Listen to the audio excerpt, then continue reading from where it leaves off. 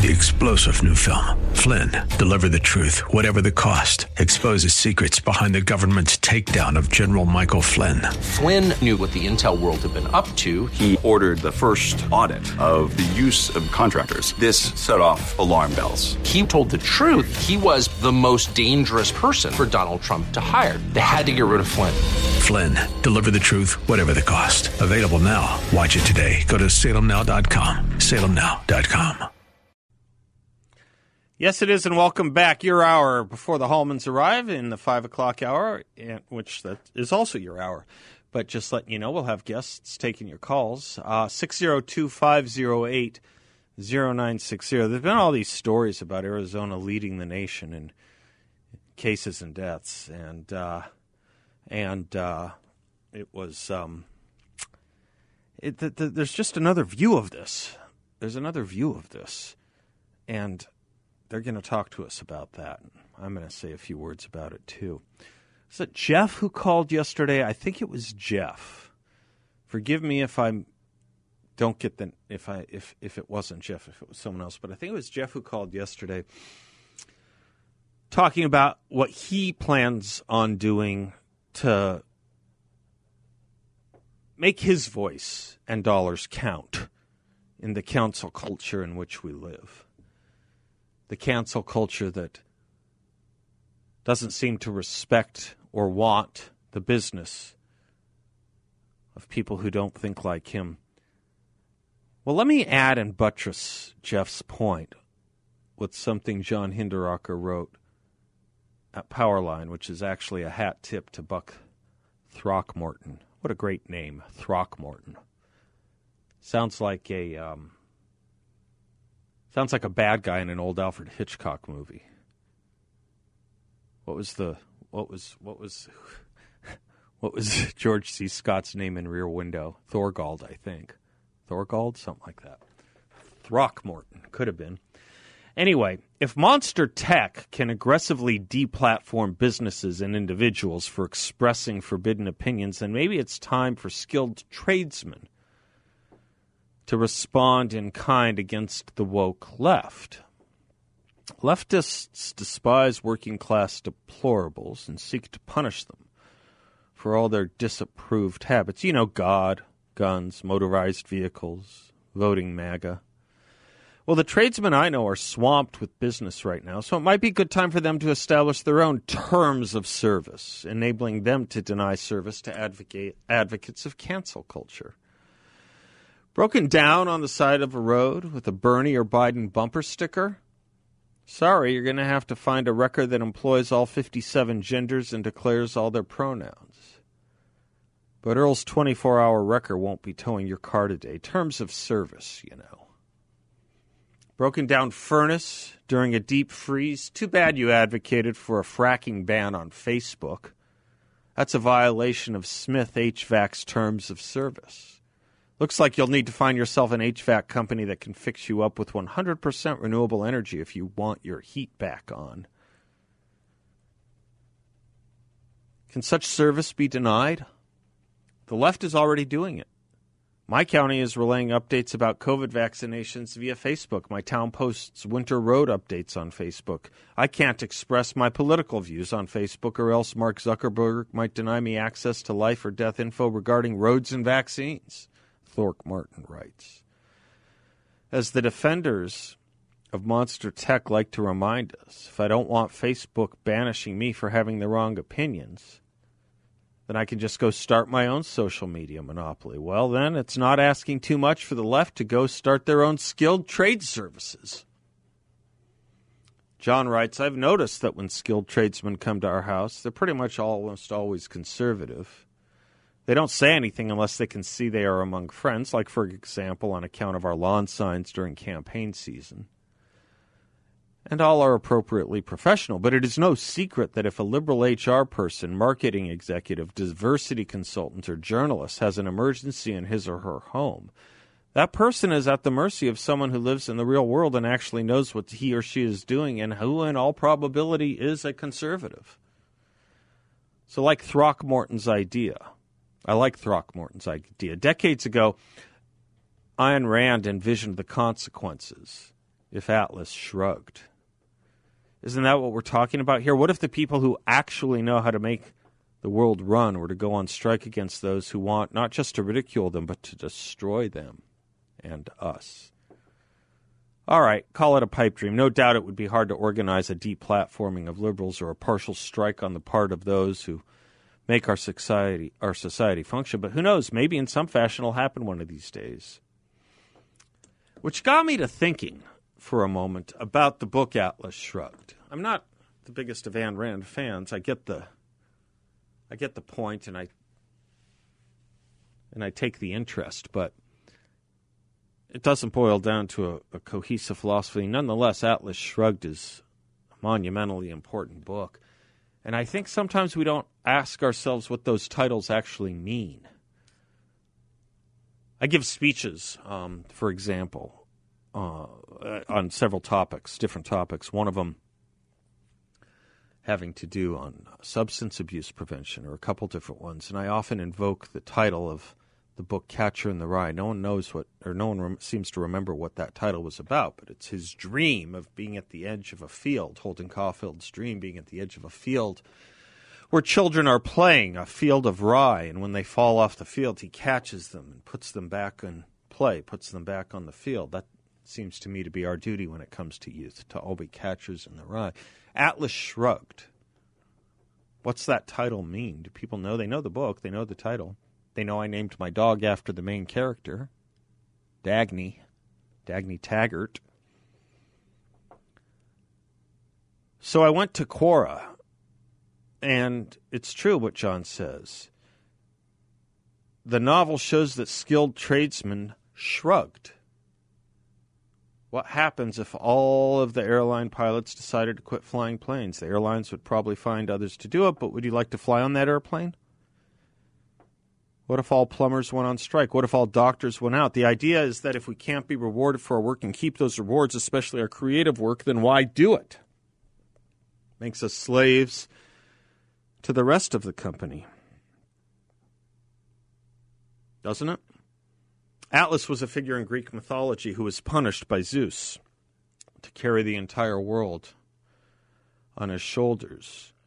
And Ayn Rand's industrialists and geniuses of the world essentially carry the entire planet by their brilliance and efforts and are despised for it. That's the thing. They're despised for it. And if they were to simply shrug off the weight in a way that the original Atlas could not, but if they could shrug off that weight, the world would fall to pieces. That's the meaning of Atlas Shrugged. Now, here's what's interesting about that, given some current debates going on right now. I mentioned one or two earlier about this. Teachers.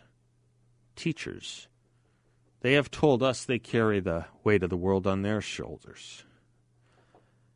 And they shrugged. They did more than shrug. They stopped teaching. Did things fall out of control? Yes, they are falling out of control. Interestingly, perhaps in ways that we are only just beginning to grapple with. I mentioned the New York Times is now seen fit. It's now news that's fit to print for the New York Times, to quote federal officials who think schools should reopen. It was fit to mock them when it was the previous administration. Today they see fit to quote them. On Tuesday, federal health officials weighed in with a call for returning children to the nation's classrooms as soon as possible. Boy, when Eileen McCants-Gantz did it for the Trump administration, or for that matter, Scott Atlas or Donald Trump himself, they mocked him and ridiculed them. New York Times on the 2 days ago, Sunday's New York Times, quote, "When we started to see the uptick in children taking their lives, we knew it wasn't just the COVID numbers we needed to look at anymore," said Jesus Hara, the Clark County superintendent. That's Las Vegas. "We have to find a way to put our hands on kids, to see them, to look at them. They've got to start seeing some movement, some hope." Centers for Disease Control and Prevention showed that the percentage of youth emergency room visits that were for mental health reasons have risen during the pandemic. In Clark County, 18 suicides over 9 months of closure is what they've experienced. That's double last year's. Doubling of suicides because teachers shrugged.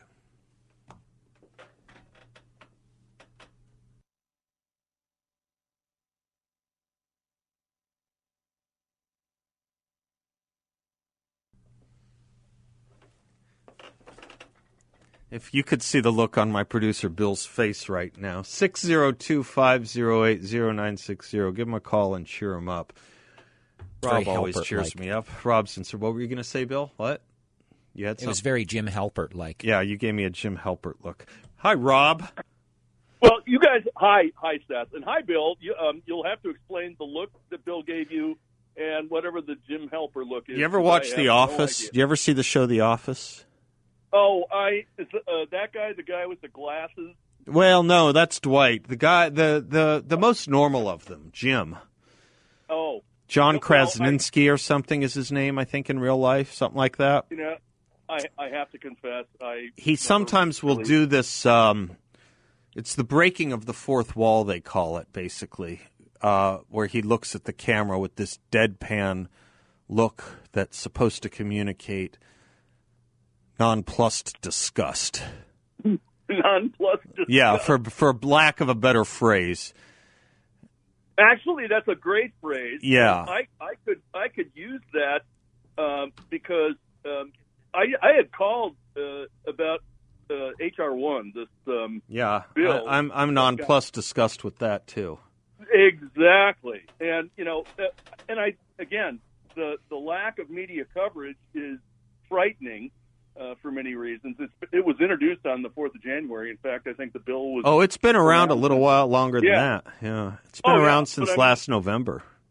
Yeah, and actually, I think there had been similar bills of HR1 in 2019 and 2018. Yes, that's correct. But the scary part, of course, now that the Democrats, in Congress still have a majority and the Senate's a tie, is that they want to use this bill and and it's called For the People Act of 2021. Yep. They intend to save democracy. This is the Democrats. Yeah. By putting themselves in charge of elections by state. Yeah.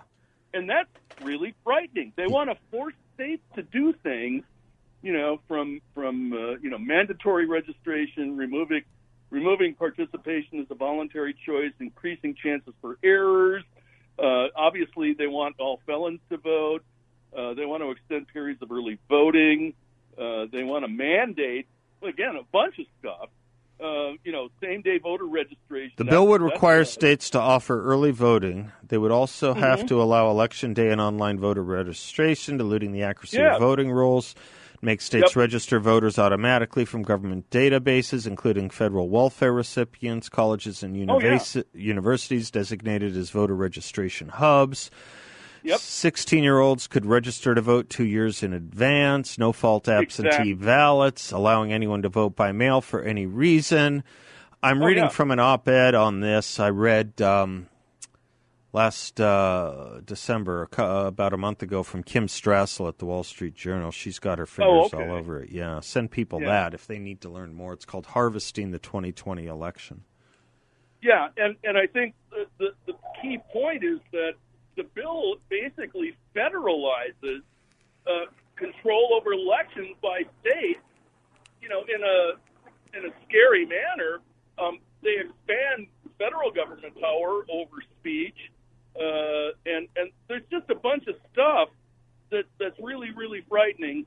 And again, it's being under the radar, and nobody's really, I don't think, paying attention to it, which is frightening in and of itself.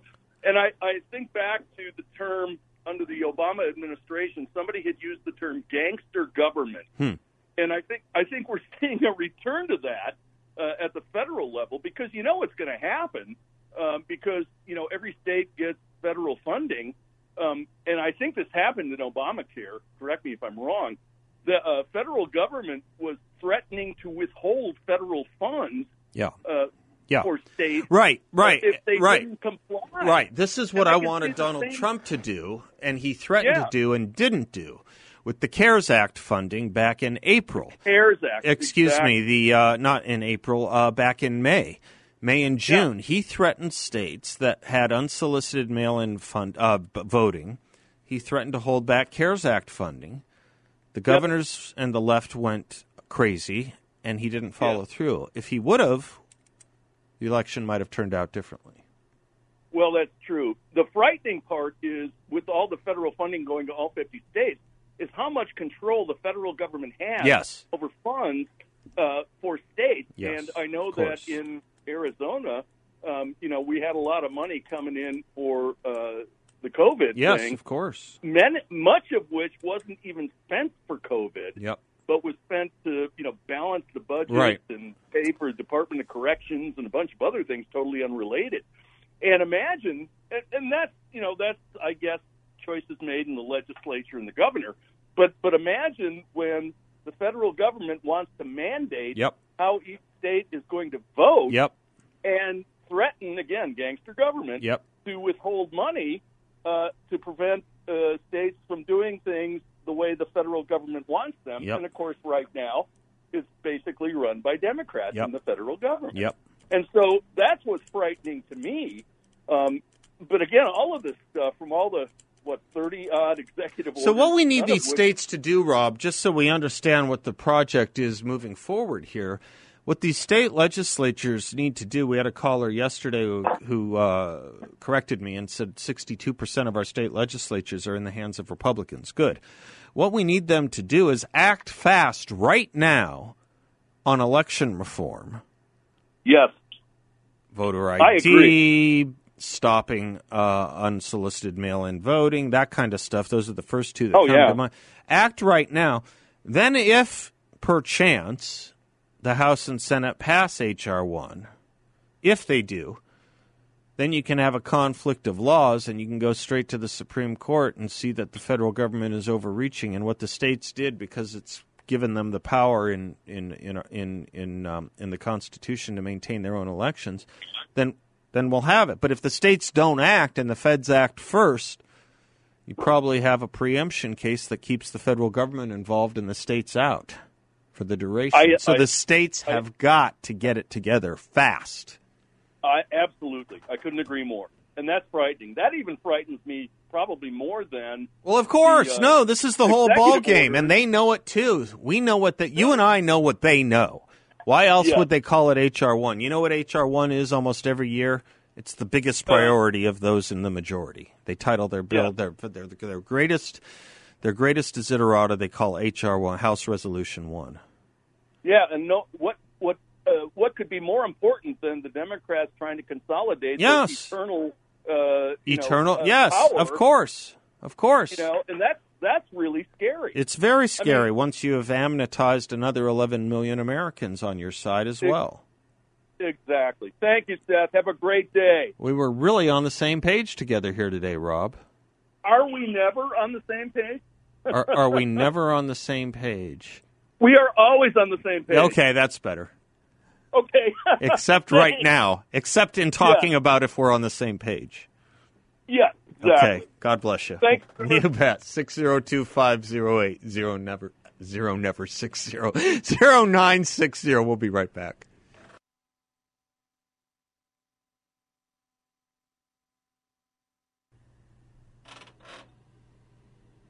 We always play Huey Lewis on the days when Hugh and Lewis Hallman are coming in. Huey Lewis in the news. Jeff is in Phoenix. Hi, Jeff. Hey, Seth. How's it going? Good. How are you? Great. Hey, I was listening to Ron Paul today, and Rand. I'm still fascinated. Rand Paul, I'm sorry. Yeah. No, they are different. I didn't mean to be pedantic about it. I slipped earlier, too, and they are so different. Right. It's father and son, but I know they're Yeah.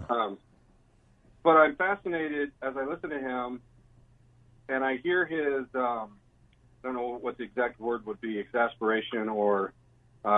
passion. Well, no, not so much passion, but he still can't believe, he has a hard time believing that the people on the other side aren't really what they say they are, or they really aren't just there to try to do their political duty, and after we go out for a steak and we're all friends. These people are not their friends. I don't think Rand is that kind of guy, though. Do you? Do you think he is? I don't think he is. Well, I don't think I don't see where it sounds like he still believes that these people are still, it's just politics. We're not out to ruin you. We're not out to. These people are out to ruin conservatives. They're out to ruin your life. They're out to take everything that you have worked for, have gained, everything you believe in, your values. They want to rip that from you. I'll tell you why I don't think Rand is in that club. Because he's so negative in voting on the kinds of monies these lobbyists are always going to him. I know the kind of senator you're talking about. You see them at Morton's. You see them at the K Street restaurants. I don't think Rand is that guy. What I do think he did today was I think he was speaking I used the word passion, and the reason I used that is I think he was trying to appeal to the sense of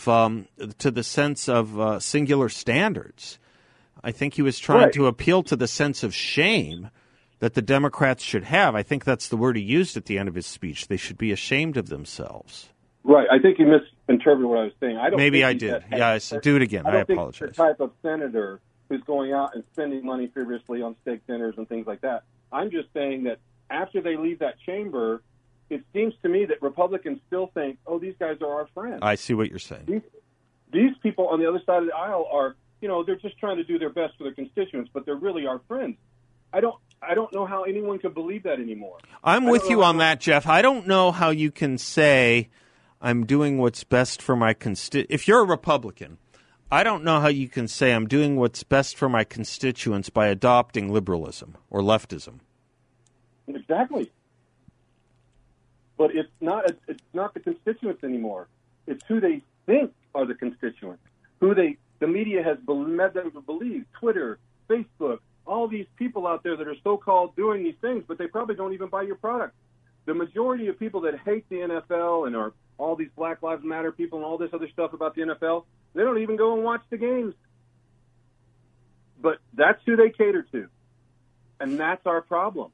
See, I think there's a level of politician. Tell me if I'm on your page now. There's a level of politician.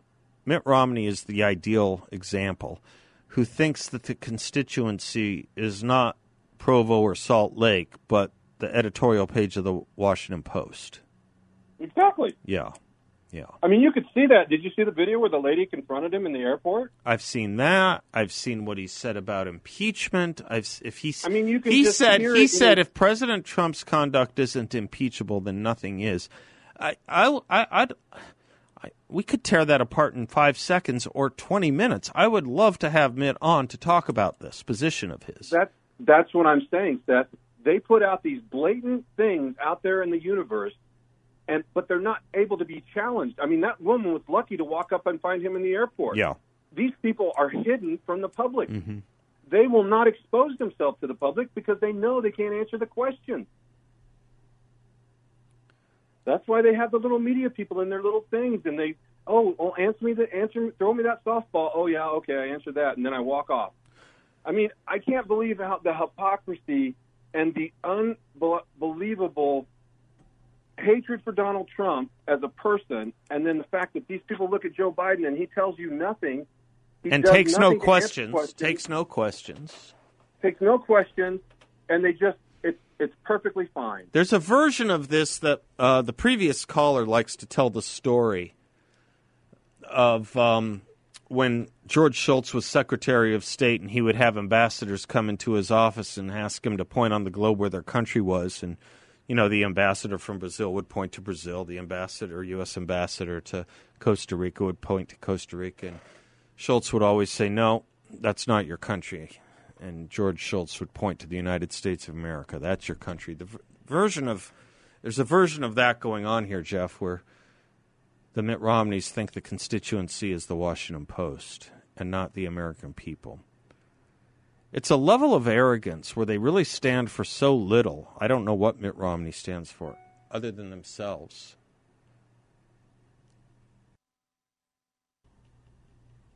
Welcome back. 602-508-0960. Such a great song. Brent Bozell is reporting that in Ames, Iowa, the school district there has announced not that it'll be closing, but that it will be participating in the Black Lives Matter at School Week of Action during the first week of February.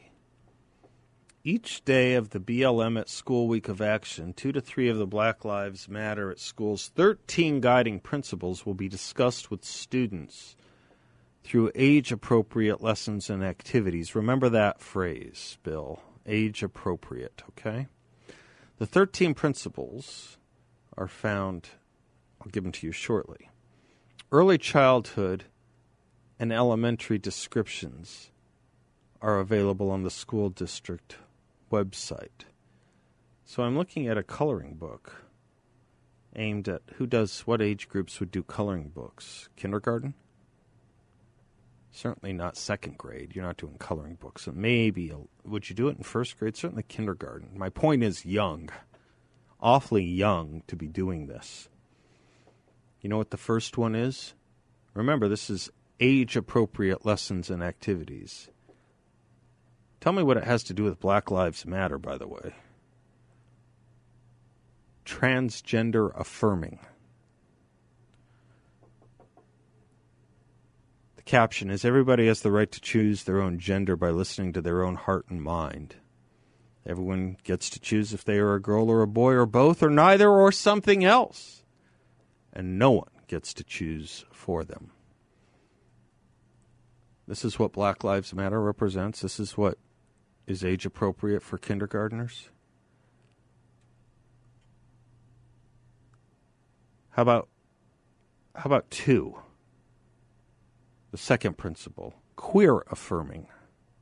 Everybody has the right to choose who they love and the kind of family they want by listening to their own heart and mind.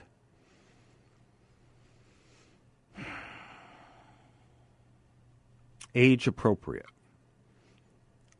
I'll give you all 13 principles of Black Lives Matter at school. You ready? You want them? Restorative justice, empathy, loving engagement, diversity, globalism, queer affirming, trans affirming, collective value, intergenerational. Black families, I don't know what that means. It tells you, we are committed to making our spaces family friendly and enable parents to fully participate with their children. We are committed to dismantling the patriarchal practice that requires mothers to work double shifts, that require them to mother in private even as they participate in justice work. Does anyone in earshot know anywhere in Arizona or anywhere under the blue skies of the United States of America where mothers are required to work double shifts? Because that's what it says. We are committed to dismantling the patriarchal practice that requires mothers to work double shifts. It's just a lie. There is no law anywhere that requires that. Most of us don't even want it. Principle 11, Black Villages. Sounds interesting. You've heard this language before. You ready for it? We are committed to disrupting the Western prescribed nuclear family structure by supporting each other as extended families and villages that collectively care for one another, and especially our children to the degree that mothers, parents, and children are comfortable. Why are you committed to disrupting the Western prescribed nuclear family structure? Why are you committed to that? Why is that a matter for Black Lives Matter? Larry Elder will tell you, as Candace Owens will tell you, as Thomas Sowell will tell you, as Elizabeth Sawhill will tell you, as almost every social scientist who's not bought off by the Ibram Kendis of the world will tell you, that if there was one thing, Daniel Moynihan will tell you, if there's one thing, the Brookings Institute will tell you, if there's one magic wand you could wave to do more for minority families in this country than anything else, it would be the nuclear family structure. That is to say, a two-parent home. The disruption of it has led to increases in every socially disruptive index you can imagine. It's a guarantee for higher crime rates. It's a guarantee for higher substance abuse, drug and alcohol use rates. It's a guarantee for higher dropout rates. It's a guarantee for lower education score rates. It's a higher guarantee for generational welfare. Why you would commit to disrupting the thing that matters most, that almost everyone, universally, past year, universally, including Bill Clinton and Barack Obama. Bill Clinton in the Welfare and Reform Act, Barack Obama in his famous Father's Day speech. We have labored mightily to strengthen family structure in minority communities. I mean, all communities need it, not just minority. But if there is one thing that has harmed minority communities more than anything else, it's the absence of fathers. But here we are committed to disrupting the Western prescribed nuclear family. Don't tell me this doesn't come from the Marxist doctrines that founded this organization, because this is exactly what Marx and Engels wrote about in the Communist Manifesto. Frederick Engels wrote an entire book on the notion of disrupting the nuclear family so as to pave the way for the peasant revolution. More peasants, more likelihood of a revolution. More disruption of the family, more peasants. This is educational malfeasance. And there's nothing age appropriate about destroying childhood. Destroying childhood, where adults act like infants and we treat infants like adults. Teaching kindergartners about the importance of transgender affirming and queer affirming policies.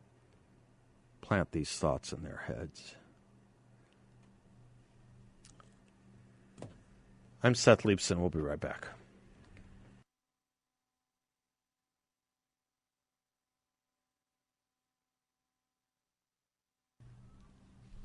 Welcome back to the Seth Leibson Show. There's no perfect segue for this. I guess perhaps for my monologue, though. I was doing some research on Ronald Reagan's speeches, and I came across this with the headline, "The One Speech You Have to Hear," and I loved it, from 1976. No great place, as I say, to segue into it, except how could I deny it to you? When I see something good, I'll give it to you. Bill, give him Reagan in 76. This plays right off my point of what he said in his inauguration in 1981. Go for it, Bill. We created government as our servant, beholden to us, and possessing no powers except those voluntarily granted to it by us. Now a self-anointed elite in our nation's capital would have us believe we're incapable of guiding our own destiny. They practice government by mystery, telling us it's too complex for our understanding. Believing this, they assume we might panic if we were to be told the truth about our problems. Why should we become frightened? No people who have ever lived on this earth have fought harder, paid a higher price for freedom, or done more to advance the dignity of man than the living Americans, the Americans living in this land today. There isn't any problem we can't solve if government will give us the facts, tell us what needs to be done, and then get out of the way and let us have at it. How is that any different from what he said in his inauguration in 1981, 5 years later, when he said, "From time to time we have been tempted to believe that society has become too complex to be managed by self-rule, that government by an elite group is superior to government for, by, and of the people. But if no," this is such an important point, this is foundational, this next sentence, "if no one among us is capable of governing himself, then who among us has the capacity to govern someone else? If no one among us is capable of governing himself, then who among us has the capacity to govern someone else? Understand the progressive tendency here to vitiate self-government by arrogating more and more power to the government itself, to the bureaucrats themselves. It is to take away our capacity to govern ourselves, thus to govern each other. Irving Kristol, years ago, who Reagan was a fan of, said, you can't have self-government if you don't have selves worthy of governing. We're going to talk about that a little bit with the Hallmans in the next hour as we talk about and segue into what's being reported about Arizona and COVID and the great schools debate. I'm Seth Leibson. We'll be right back.